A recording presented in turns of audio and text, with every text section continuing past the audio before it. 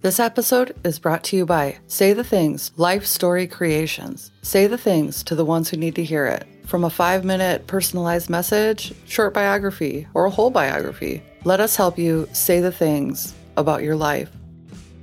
Maybe it's your story that you leave after you're gone. Maybe it's you reading your grandchild's favorite book and giving it to them for their birthday. We offer a variety of services, and we're here to help you talk about you. Say the things. Contact us for a consultation. saythethingsmidwest@gmail.com. Warning. This episode contains graphic details about rape and homicide. Listener discretion is advised.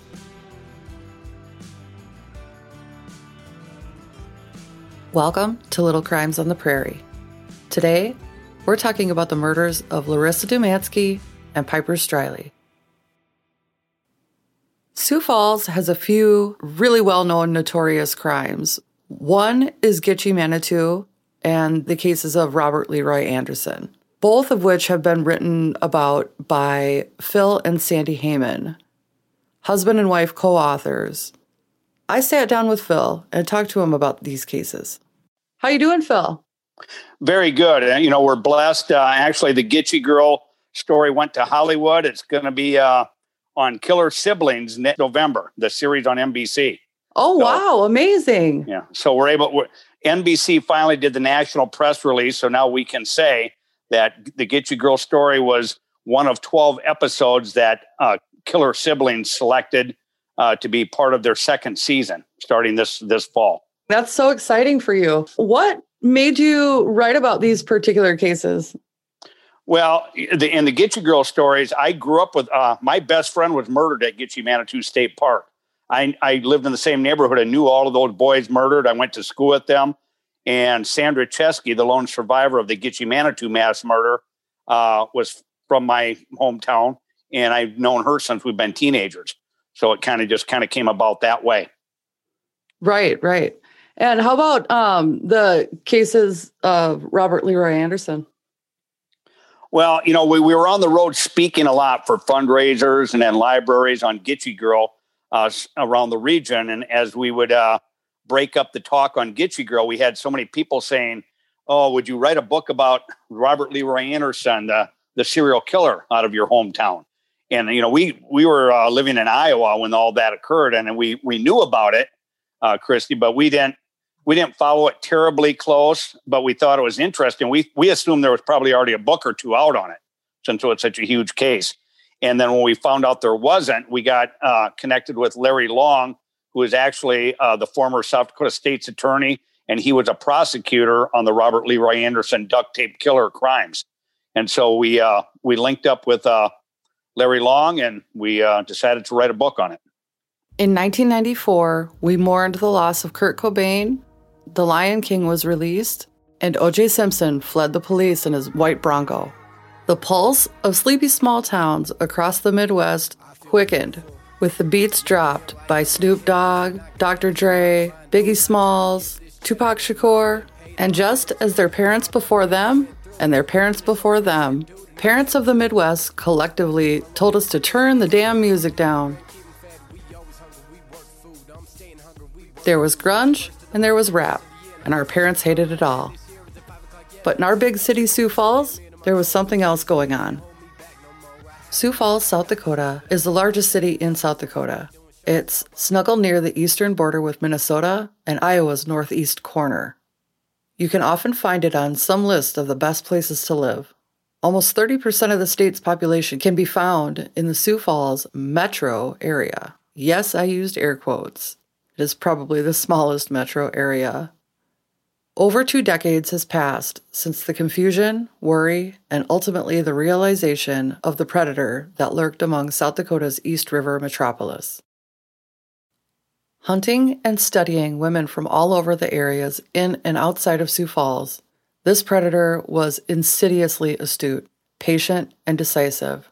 He preyed upon unsuspecting women, and he was a creature that lived beneath an exterior that was dangerously unnoticeable. In August 1994, Larissa Dumansky disappeared after a long night at work. The night shift at the John Morrell's meatpacking plant was really difficult work, but Larissa was up for the task. She and her husband Bill immigrated from Ukraine in 1991, determined to create a better life for their growing family. The mother of 2 girls found out she was 6 weeks pregnant. Larissa's van sat parked in the same spot she left it before walking into work that night. The disappearance of the doting mother and loving wife left investigators frustrated, her family devastated, and a burgeoning city shaking its head. Weeks turned into months, and then years, as the Dumansky family remained hopeful. Although they knew Larissa would never leave her life voluntarily, Larissa's husband Bill and their children held on to hope, and for 3 years, that was all they had. The answers they ultimately received were nothing short of unimaginable. In July of 1996, Piper Streyley's disappearance was the catalyst that set off a chain of events, uncovering the sort of depravity that deserved to be kept in the dark recesses of a foul mind without context or a story to tell. But I'm going to tell the story to educate. Trust your gut, and if it doesn't feel right, it probably isn't. Piper's situation was one that mothers have nightmares about.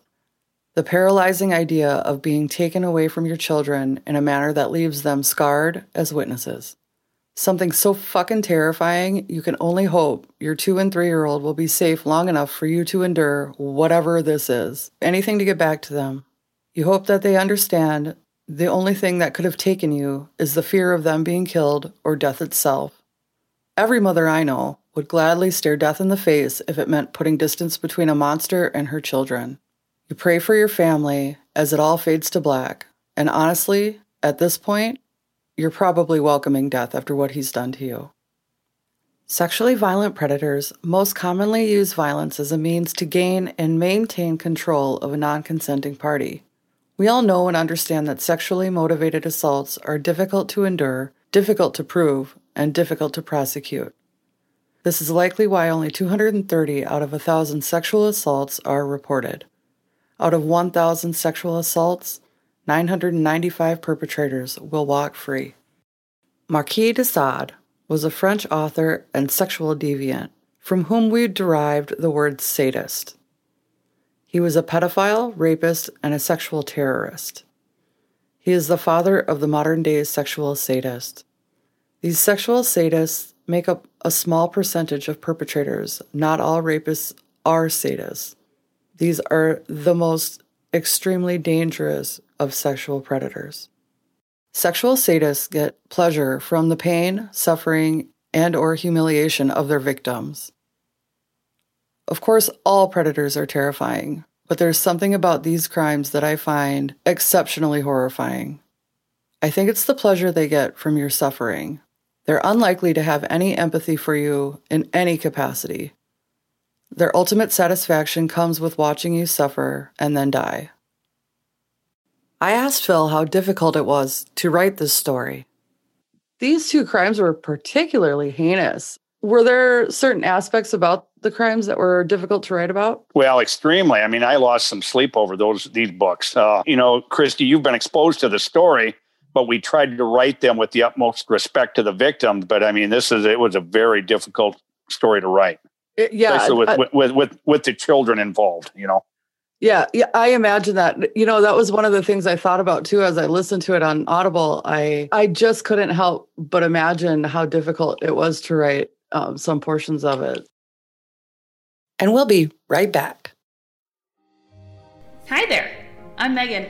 And I'm Danielle. And we are Crime and Roses. We are a true crime and Bachelor franchise recap podcast. Yeah, we're both. We are 2 Georgia attorneys watching and recapping all things Bachelor just for you. So we're talking Bachelor, Bachelorette, Bachelor in Paradise, Winter Games, Summer Games, all the games. Basically any show that ABC comes up with and forces us to watch, and then we'll release a true crime episode connected to what we've seen on the show that week. So if you don't like true crime, we have The Bachelor. And if you don't like The Bachelor, we have true crime. And if you don't like either, we're probably not the podcast for you, and that's okay. So, if you're into one of those things, both of those things, come check us out as we combine our 2 favorite things into one-stop listening shop for you. So find us on your favorite podcatcher and on social media at Crime and Roses, and email us at crimeandroses@gmail.com.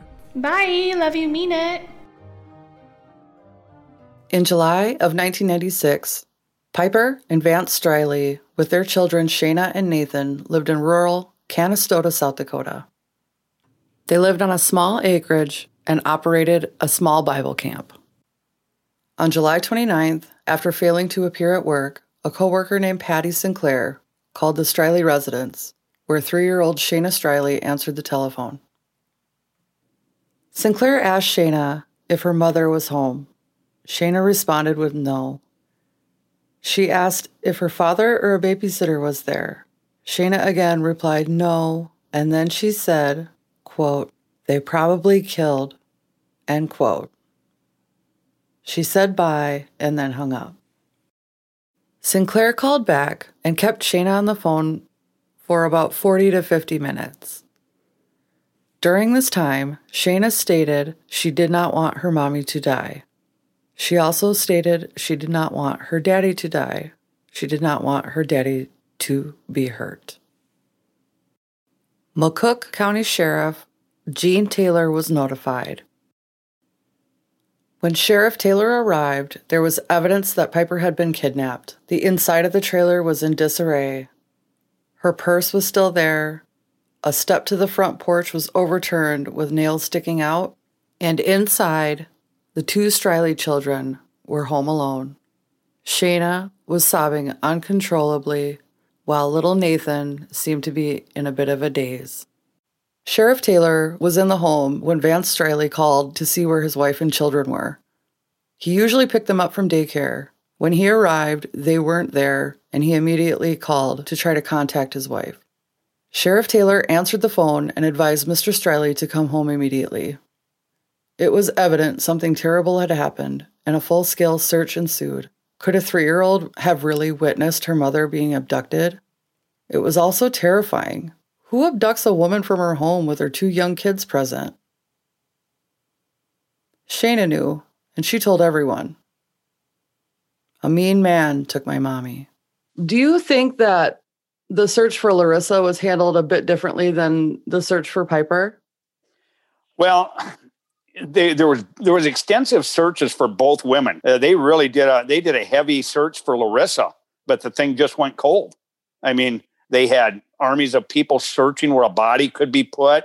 They were, doing every bit of follow-up. They brought, they did do a little bit more. I mean, bringing cadaver dogs in and things for Piper, but I mean, there were flyers put out. I mean, there was a lot of stuff done to try to find Larissa. Of course, no one knew yet that the 2 cases were related. In shock, Vance waited for information through the night, and in a haze of anxious confusion, Vance paced. And then he remembered something. The stranger that stopped at the residence a few days earlier. The strange man that inquired about the Bible camp.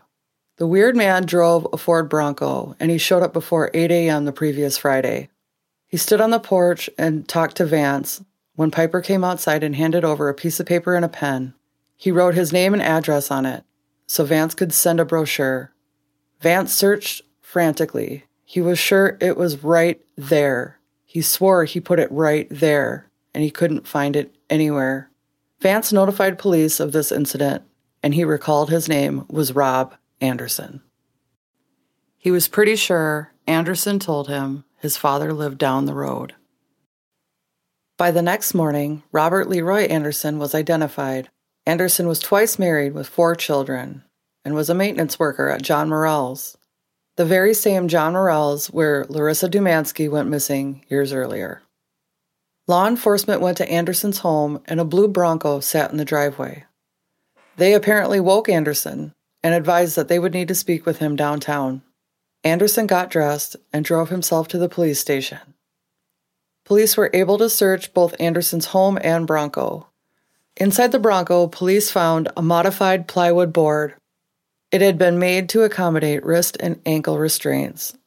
Several other items were found to be suspicious, like water-soluble black paint, wooden dowels, a chain, and a partial roll of duct tape. Even without knowing what the items found were used for, the police knew it couldn't be anything good. Phil told me about the strong feelings the prosecutor Larry Long had about Robert Leroy Anderson. Larry Long, who teamed with us on this book, he has 45 years in the judicial system, He's retired as a judge, but he still fills in when judges need to be on vacation. And he said in his whole career, Robert Leroy Anderson is the most evil man he's ever encountered by far. Yeah, pretty strong quote for somebody that's been in the judicial system for 45 years. Here's the thing. Having Larry Long, who prosecuted both those cases, he had everything. It was all laid right out for us. During Anderson's initial interrogation, it seemed like he was rather enjoying himself. It was like a finely choreographed dance with the devil. He didn't mind at all. Anderson denied having any knowledge of Piper's disappearance, although he did admit to stopping at the Striley residence the previous Friday. Eventually, Anderson placed himself at the Striley residence July 29th, and while searching Anderson's home, police found jeans in the laundry area with blood and semen on the inside. More washable black paint and a set of handcuff keys was also found. The search for Piper continued into August, and with the help of a botanist from South Dakota State University, the search was focused in an area along the Big Sioux River near Baltic, South Dakota. In that area along the river, under a tree, they found half of Piper's shirt, and dangling from a branch was a wad of duct tape with hairs determined to be Piper's and torn from the roll in the Bronco. Nearby were lengths of rope and chains, eye bolts, a large vibrator, and a half-burnt candle, all of which painted the most sinister picture of what could have happened to Piper.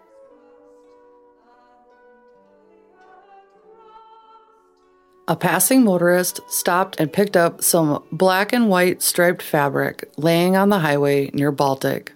Amazingly enough, he had shoved it underneath his seat, and there sat the other half of Piper's shirt until it was turned over to police. Shayna and Vance were able to identify Anderson in a photo lineup, and on August 2nd, he was arrested on kidnapping charges. Anderson enjoyed showing off his high IQ to the officers who questioned him. Despite his brilliance, his arrogance got the best of him.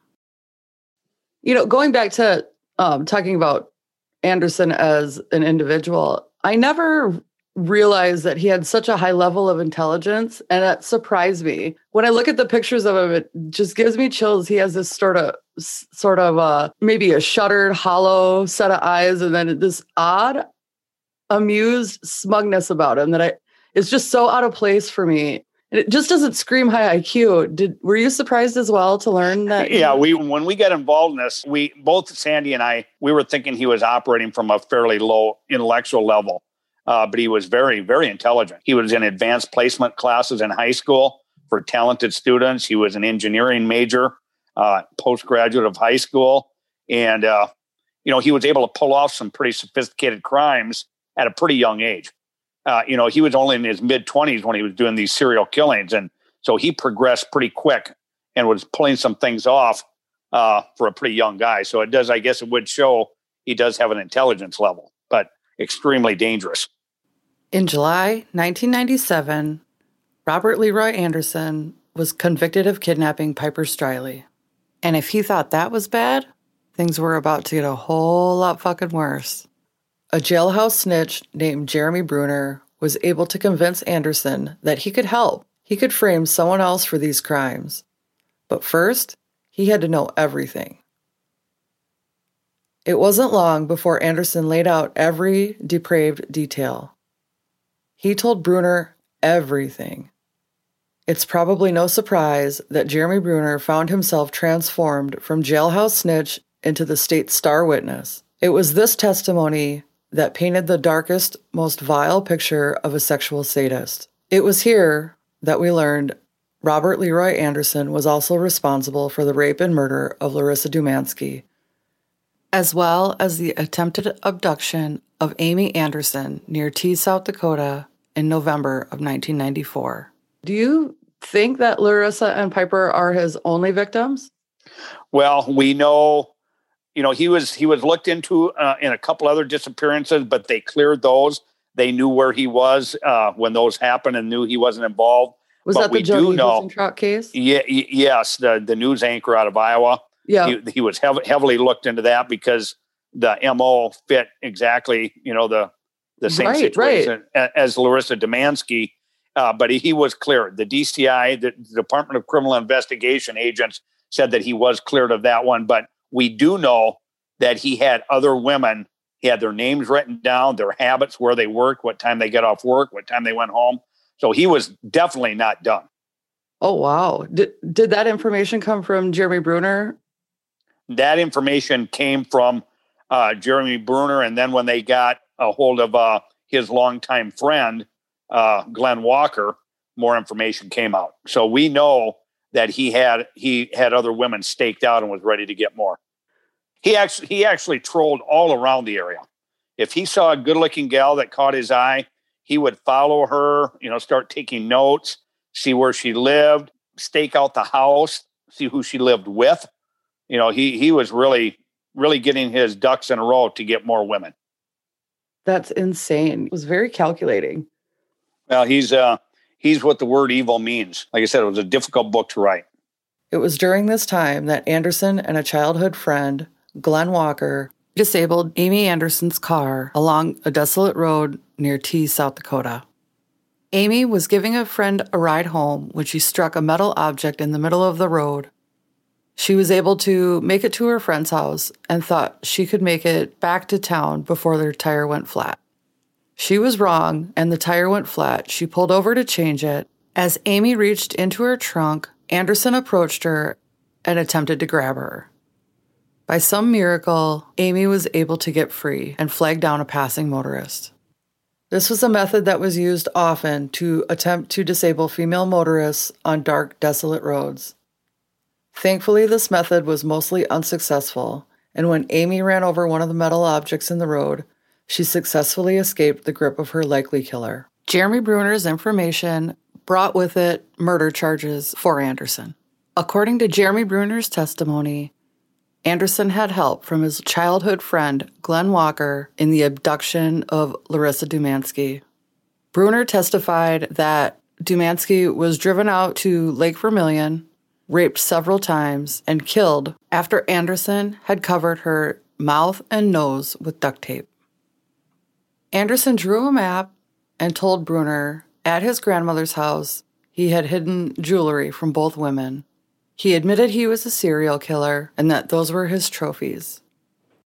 He wanted Bruner to kill Glenn Walker. Glenn Walker was the only witness to Larissa Dumansky's rape and murder. He knew Glenn Walker would rat him out the first chance he got. Bruner said Anderson moved Larissa's skull to keep her from being ID'd if her remains were ever found, underneath a chokecherry bush near Lake Vermilion, where the ground was riddled with bullets from Anderson's 9mm, because apparently being dead wasn't enough. Bone fragments from her remains were found in various locations. Shayna's experience was finally starting to come to light as well. The mean man shot his gun, yelled at Piper, and took her and Nathan's present, the little blue tent. He made sure Piper grabbed the piece of paper with his name and address on it as well. A highway department employee who was working on the Streley's Road that day reported he saw the black Bronco 3 times, once at 9:45, the second time about an hour later, and a final time at about 12:30. So this absolute piece of shit went back and probably terrified and tortured this little girl. And perhaps her mom, if she was restrained on the board that was in the back of the Bronco. We'll never know for sure what happened next to the Big Sioux River that day, underneath that tree, because Piper's never been found.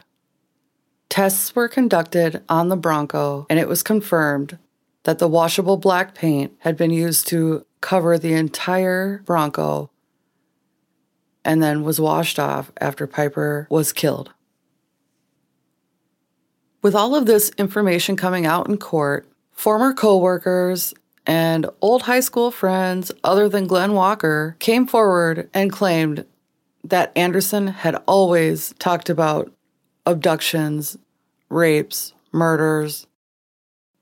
That other high school acquaintance, Jamie Hammer, stated Anderson had been fantasizing about that kind of stuff since high school. Real stand-up fucking citizens. A lady I work with is missing, but I'm not going to mention the guy that talks about rapes and murders and abductions. The fuck out of here. Sorry if I'm a little crass, but nothing makes me more fucking mad than do-nothing people.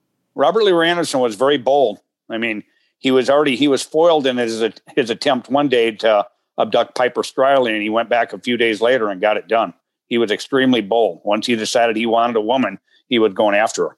Yeah, that's true. I guess with his encounter with Amy Anderson was right in the middle of the road like that. Yeah, she was an extremely lucky young woman.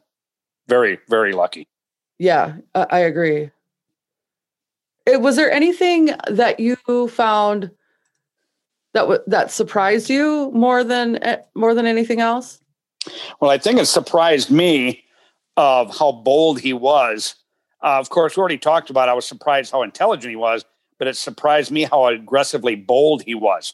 I mean, he wanted Piper so badly. When he was foiled, he went to their house on a Friday to abduct her, but her husband Vance was there.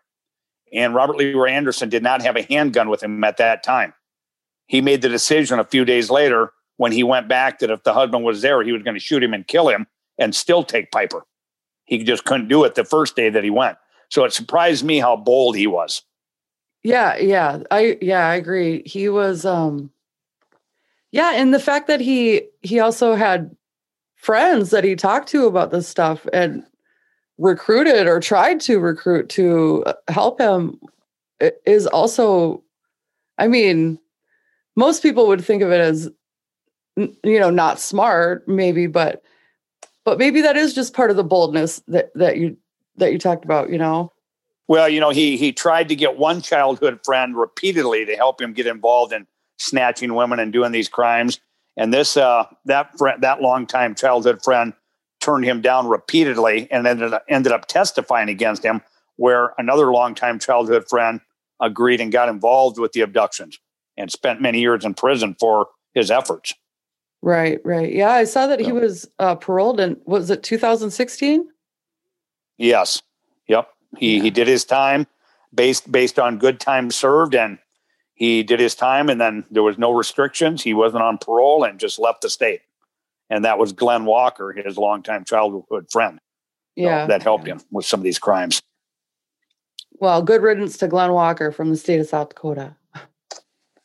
Yeah, and I'll bet he's probably squirming a little bit after Duct Tape Killer came out. Oh, I bet. He probably changed his name or something. We should track him down.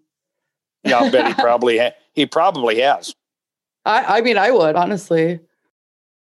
As a matter of fact, probably in 1994, I was spending a lot of time that summer out at Lake Vermilion. My dad and my stepmom lived in Humboldt, and I had a lot of friends over in Montrose, and that's what we would do. Yeah, that was right. That was right where it was all occurring, right in that area. Yeah.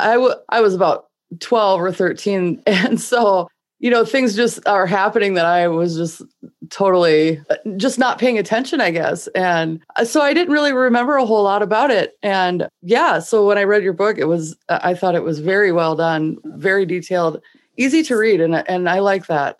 April 6, 1999, Robert Leroy Anderson was found guilty of the rape and murder of Piper Streyle and also the murder of Larissa Dumansky. Anderson was sentenced to death by lethal injection. March 30th, 2003, South Dakota said a little quiet hallelujah when the news broke that Robert Leroy Anderson had committed suicide while on death row awaiting his appeal. Wherever he is, I hope it hurts like hell. And that's enough of Robert Leroy Anderson. If you're looking for a good book, be sure to pick up Gitchy Girl Uncovered, and Duct Tape Killer. The story of the Gitchy Manitou murders can be seen on Killer Siblings, streaming on the Oxygen Network. Episode number 2, The Fryer Brothers. You guys are teachers, correct? Yeah, I teach 10th grade English, and I have a heavy emphasis on teaching writing. I've been a teacher for 38 years, and so I'm in a high school in Sioux City, Iowa, And Sandy, who co-authored the books with me, she is a elementary teacher at Spalding Park Elementary in Sioux City, and she focuses on teaching reading and writing skills as well. So awesome. So you guys are, in the right area, I guess. Where can we get your books? Well, now the best way to get them is just order them off Amazon. I mean, if you want to read them on a Kindle, you can do that. Or if you want to order the paperback, probably I would just go to Amazon if anybody wants to order it. Thanks for having us on. And we did try to write some glimmers of good at the end with some of the families and what direction they went. So we tried to, that's what we told Larry Long. I said, we can't leave this thing just as it is. We have to I felt add. that. We have to at least add the direction that these families went, that the victims' families, and how successful they were and how faithful they were and how they pulled through this whole thing. Yeah, your style is really refreshing, so I appreciate it. And I look forward to any of your other future works there, Phil and Sandy. Yeah, she's chasing grandkids around right now. I figured. But yeah, I'll let you get back to those grandkids too, and I really appreciate your time. Once again, big thanks to Phil and Sandy Heyman. And if you like our little podcast, don't forget to like, subscribe, and give us a review. Find us on Facebook, follow us on Twitter. Musical credit goes to Mark Wallach, who, as always, is the artist behind our intro and outro music. Also, Citizen DJ through the Library of Congress with the song Mary's Dream, Young Poet, and Shantara Bird with Anyway. Young Poet and Shantara Bird are artists local to Sioux Falls, South Dakota. You can find Young Poet on SoundCloud, and you can find Shantara anywhere you stream music. Until next time, bye!